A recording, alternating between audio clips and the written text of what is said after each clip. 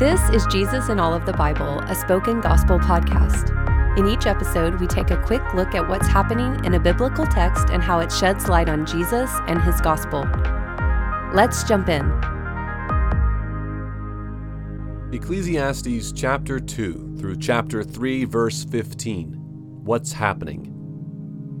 One way to understand the book of Ecclesiastes is to understand it as a response to the question, how should I spend my brief life on earth? The preacher responds by testing some of the available options. At first, the preacher spends his life pursuing pleasure. Quickly, he finds the more pleasure he experiences, the less it satisfies him. So, he turns his appetite to wisdom, only to find a similar dead end. The more wisdom he acquires, the more problems he notices. Finally, the preacher despairs because he sees that all work and achievement is futile since someone else will always take it over. The preacher understands that part of the problem is timing. The timing of our pursuits and satisfaction always seems out of sync with God's timing. God has ordained times of both pleasure and sadness. And since we are not God, all our efforts to carve out some sort of contentment either feel too late, too early, or never enough. The preacher explains it's because God has placed in our hearts a desire for His eternity and to do things according to His timing. After all, God's timing is perfect. Nothing can be added or taken away from His purposes. But the preacher also understands that no matter what he tries, the timing of his efforts never sync with God's timing for his pleasure. Based on these observations, the preacher offers his wisdom in a world of eternally unmet expectations. Enjoy the food, the wine, and the work God has given you while you have the chance. Contentment is found in God's time and from God's hand. Instead of fearing poverty and chasing success, instead of fearing loneliness and grasping at pleasure or escape, and instead of fearing being foolish and burying yourself in books, fear God and enjoy what He has given you.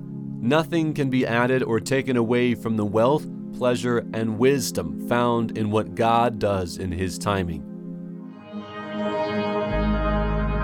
Where is the gospel?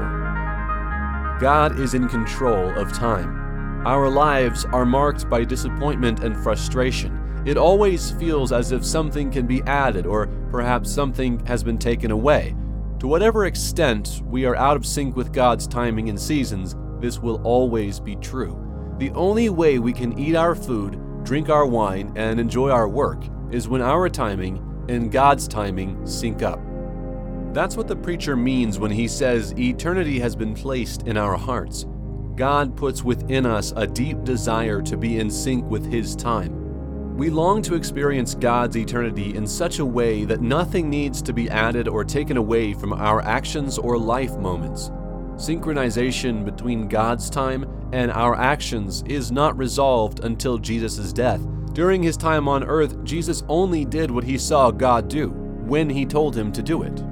This is why Jesus resisted pressure to reveal Himself by saying repeatedly that His time or His hour had not yet come. It's also why Jesus, prior to His crucifixion, says that His hour had finally come. Jesus' actions and God's timing were perfectly synced at the cross. Paul even says Jesus came in the fullness of time. And when Jesus died in the fullness of time, perfectly synced with God's eternal plans, He places in our hearts the gift of eternity, eternal life that cannot be added to or taken away.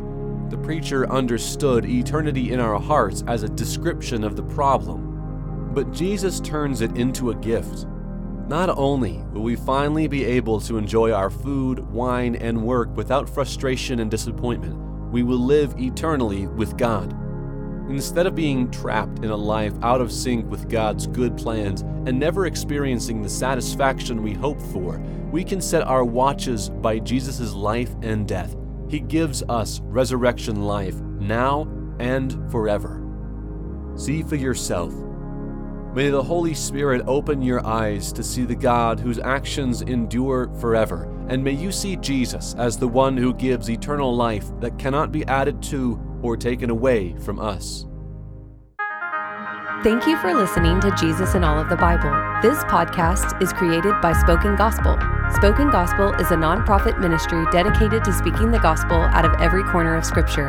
To learn more about our mission and to view all of our free resources, visit spokengospel.com.